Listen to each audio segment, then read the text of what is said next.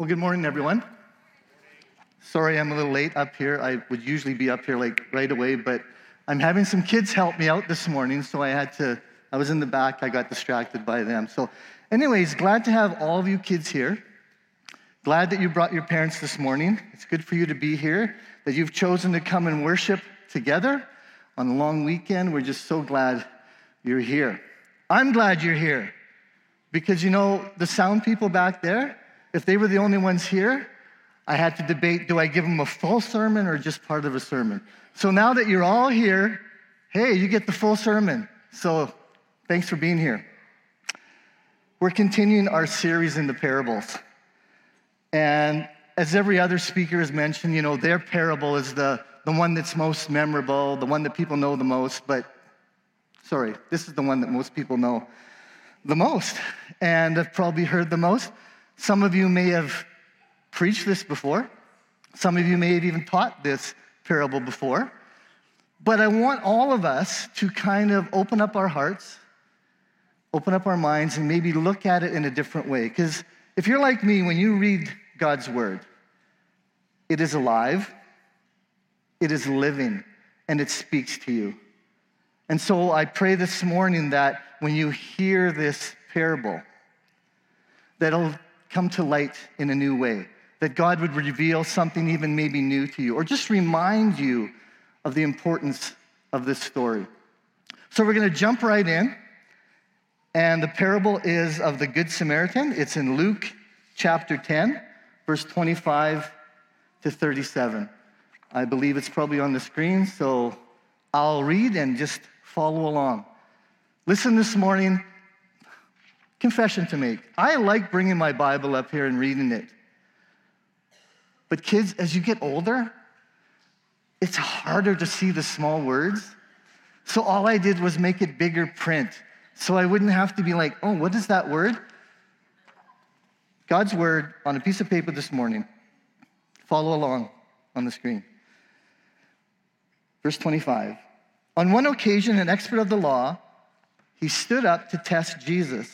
Teacher, he asked, what must I do to inherit eternal life? What is written in the law? He replied. How do you read it? He answered, love the Lord your God with all your heart, with all your soul, with all your strength, and with all your mind, and love your neighbor as yourself. You have answered correctly, Jesus replied. Do this and you will live. But he wanted to justify himself, so he asked Jesus, and who is my neighbor? Jesus replied and said this, a man was going from Jerusalem to Jericho when he was attacked by some robbers. They stripped him of his clothes, they beat him, and they went away, leaving him half dead. A priest happened to come along, and he's going down the same road, and when he saw the man, he passed on the other side. So too, a Levite, when he came to the place and saw him, he too passed by on the other side. But a Samaritan, as he traveled, he came where the man was, and when he saw him, he took pity on him. He went to him, he bandaged his wounds, pouring on oil and wine. Then he put the man on his own donkey, brought him to an inn, and took care of him. The next day, he took out 2 denarii and gave them to the innkeeper. Said, look after him, he said, and when I return, I will reimburse you for any extra expense that you may have. Which of these 3 do you think was a neighbor to the man who fell into the hands of the robber? And the expert of the law replied, the one who had mercy on him. Jesus told him, go and do likewise. I want to go through a few of the characters here just quickly, just to remind you of who they are and the importance. And then we have this lawyer, this young, educated, probably a scholar of the Old Testament, and he was asking Jesus questions, and he asked about eternal life. And really, he wasn't being honest in his questions. He was just trying to find out where Jesus stood in what he believed in Judaism. And so he was just trying to see what Jesus' answers would be. And so he kind of summed up, love God, love others. And then Jesus said, well, go and do likewise. And the issue for this lawyer and for us as well is not do we just have the correct doctrine, but is it our desire to obey it?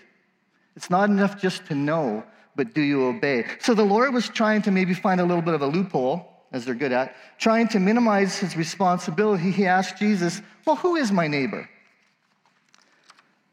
And Jesus says this parable, and he breaks it down.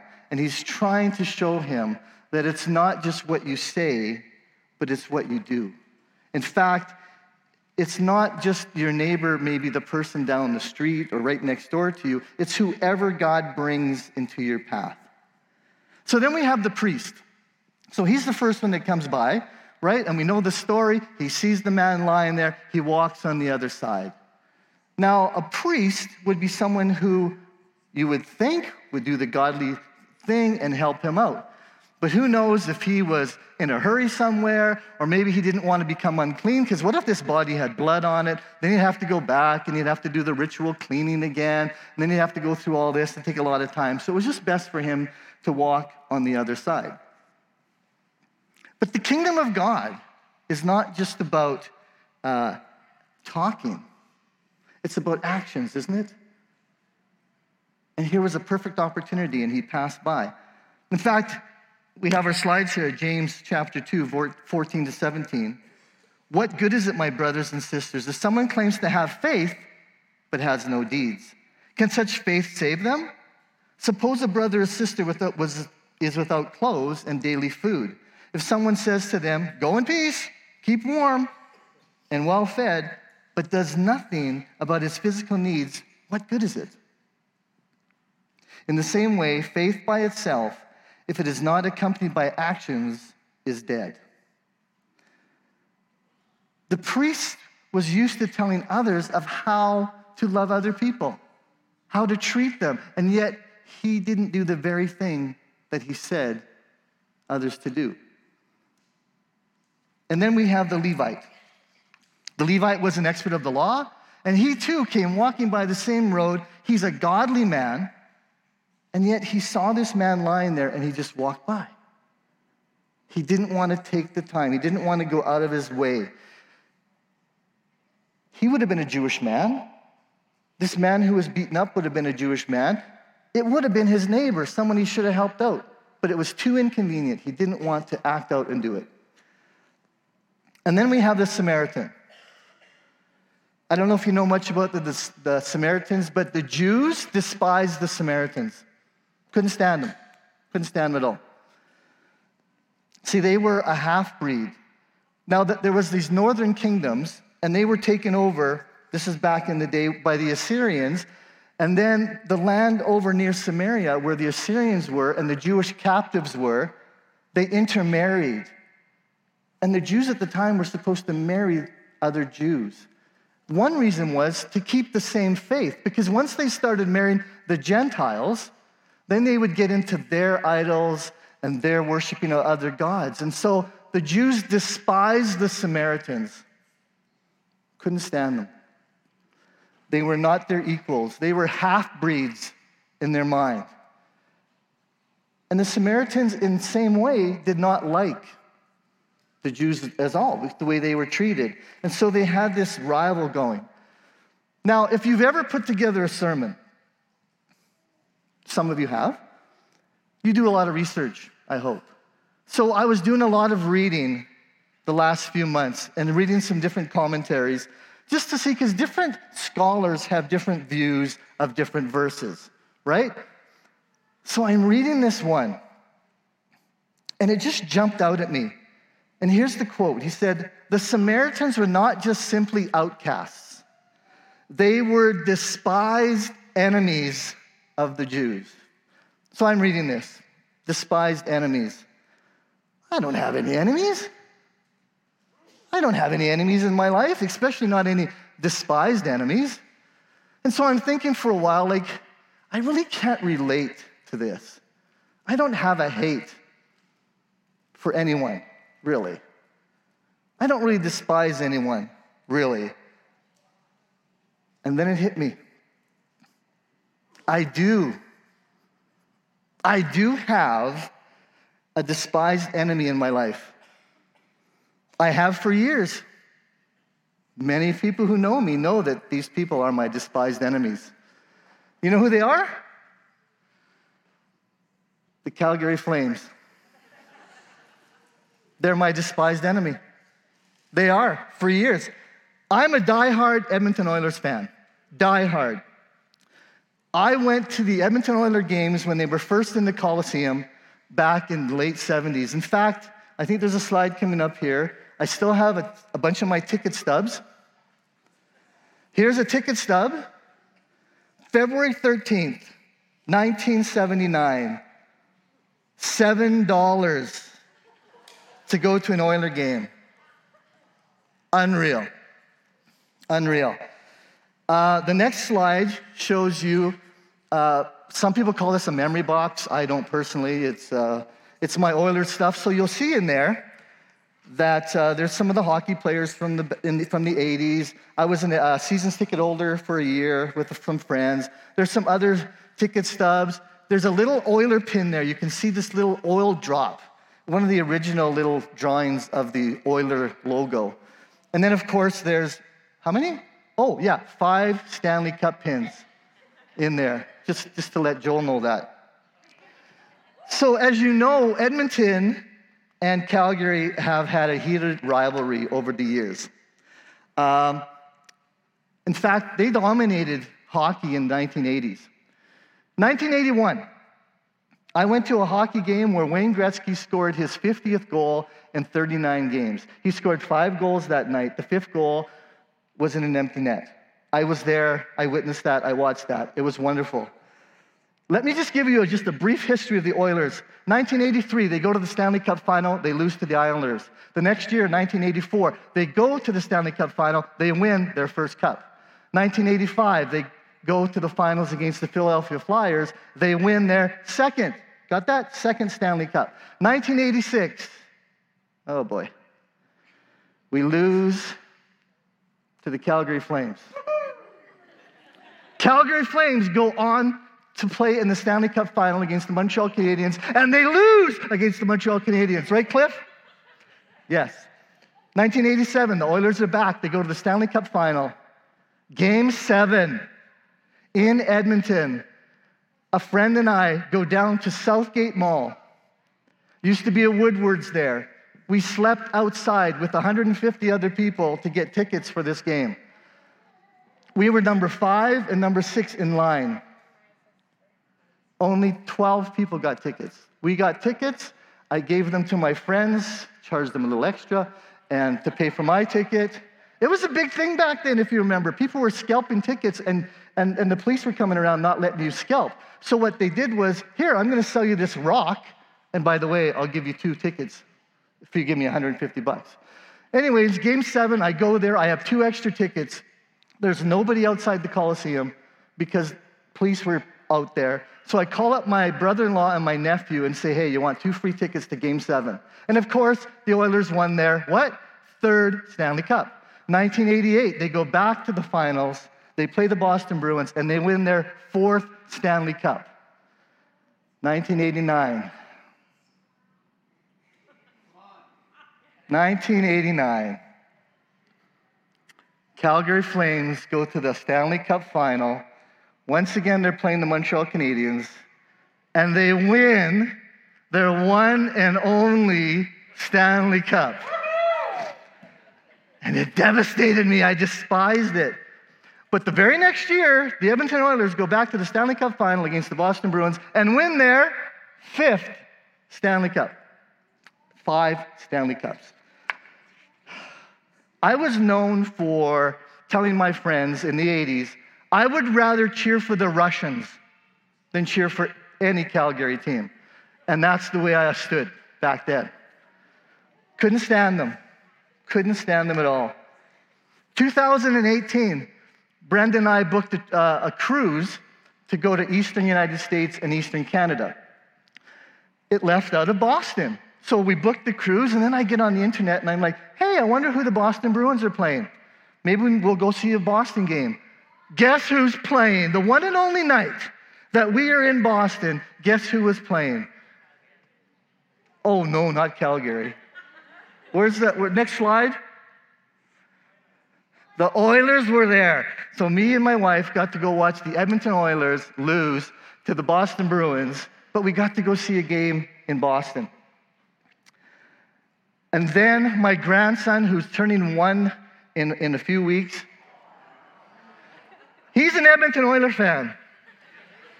He just doesn't know it yet. But we will train him well. So this morning, as you can see, there's some kids up here. They're going to help me.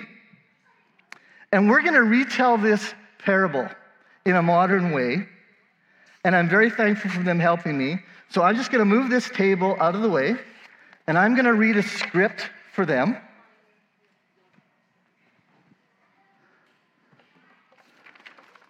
I don't want to lose this.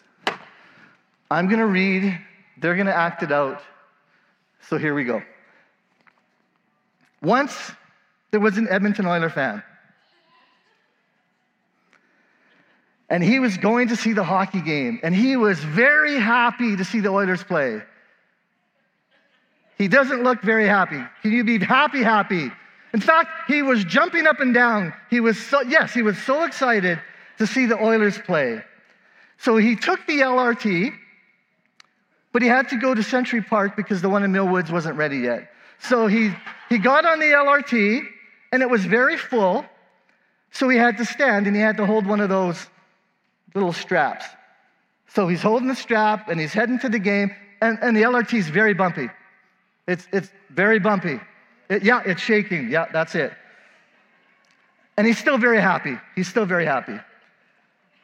So he gets to his destination, he gets outside, and he grabs his telephone just to make sure that he wasn't running too late and to check and make sure what seats he was in.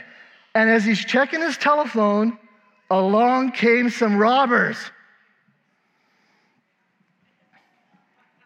The robbers surrounded him.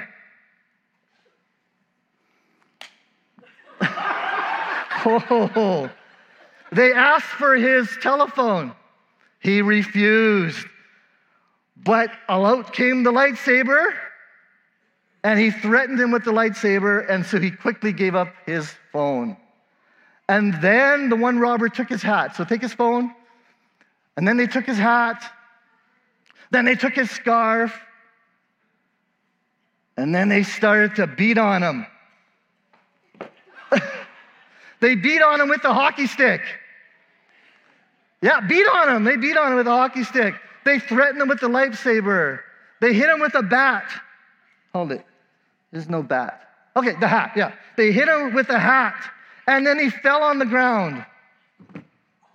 And they continued to beat him. And they started to laugh. And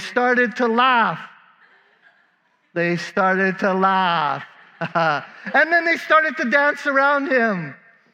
Yes, they were so happy. And then they kicked him a couple times. And then they quickly ran off and left him for half dead.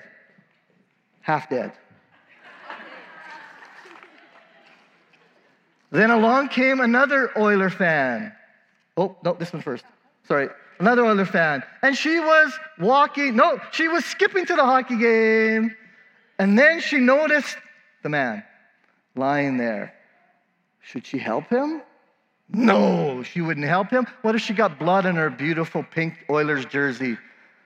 She decided to walk way around and avoid him. But she was very happy because she was going to the hockey game, and she skipped all the way there, and she ran off. Then along came another Oiler fan. He was a Levite, a very religious man, and he stops. He sees the injured man, and he thinks for a minute, should I help him? No, I'm going to be late. I'm going to get my jersey dirty as well. But he was happy. He was very happy, and he ran off. Now along came a Calgary Flames fan. Hold it, this can't be right. Who wrote this? Are you sure? Are you a Flames fan? Oh my goodness. Along came a Flames fan. Okay, he's walking down the very same street. He's very happy. because he's going to an Oiler game. And just like the others, he noticed the injured man. And then he decided to kick. No, he didn't kick him. He walked over to the injured man. He got down on his knee, and he said, "Are you okay? Can I help you?" And he offered him some water. And then he started to bandage. Oh, he already bandaged his leg. That's good. Put that leg up. People can see your bandage. He bandaged his leg. And then he helped the man up. He threw his water in the corner because he didn't need his water anymore. And he helped him, and he went over to the closest hotel, which is the table.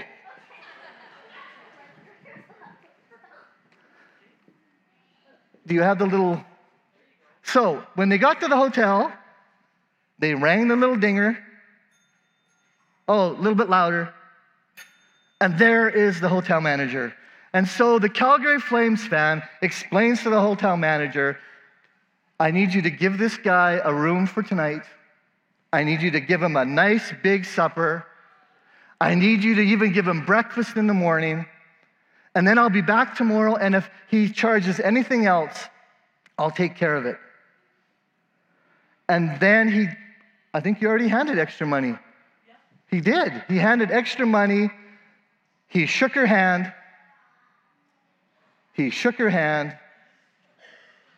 Oh, more money. And he shook her hand. There we go. And he thanked her. And then the Calgary Flame fan went off to the hockey game. The Flames fan went off to the hockey game. And then the hotel manager took the injured man and showed him up to his hotel room. The end.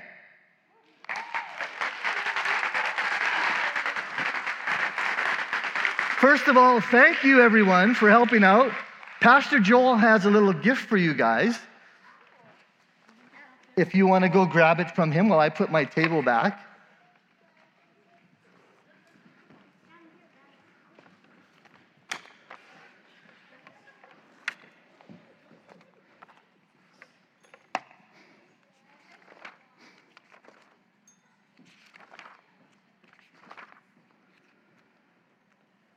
So Jesus would have asked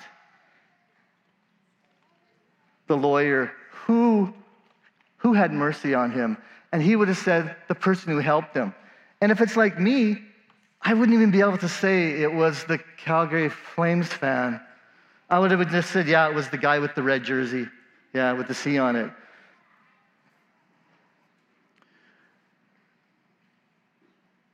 I am a diehard Oilers fan.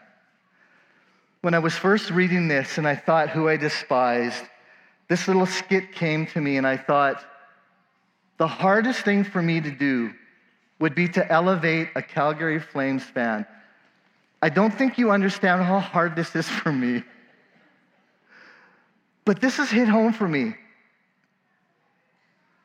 Because it would have been the same way that the Jews hated the Samaritans.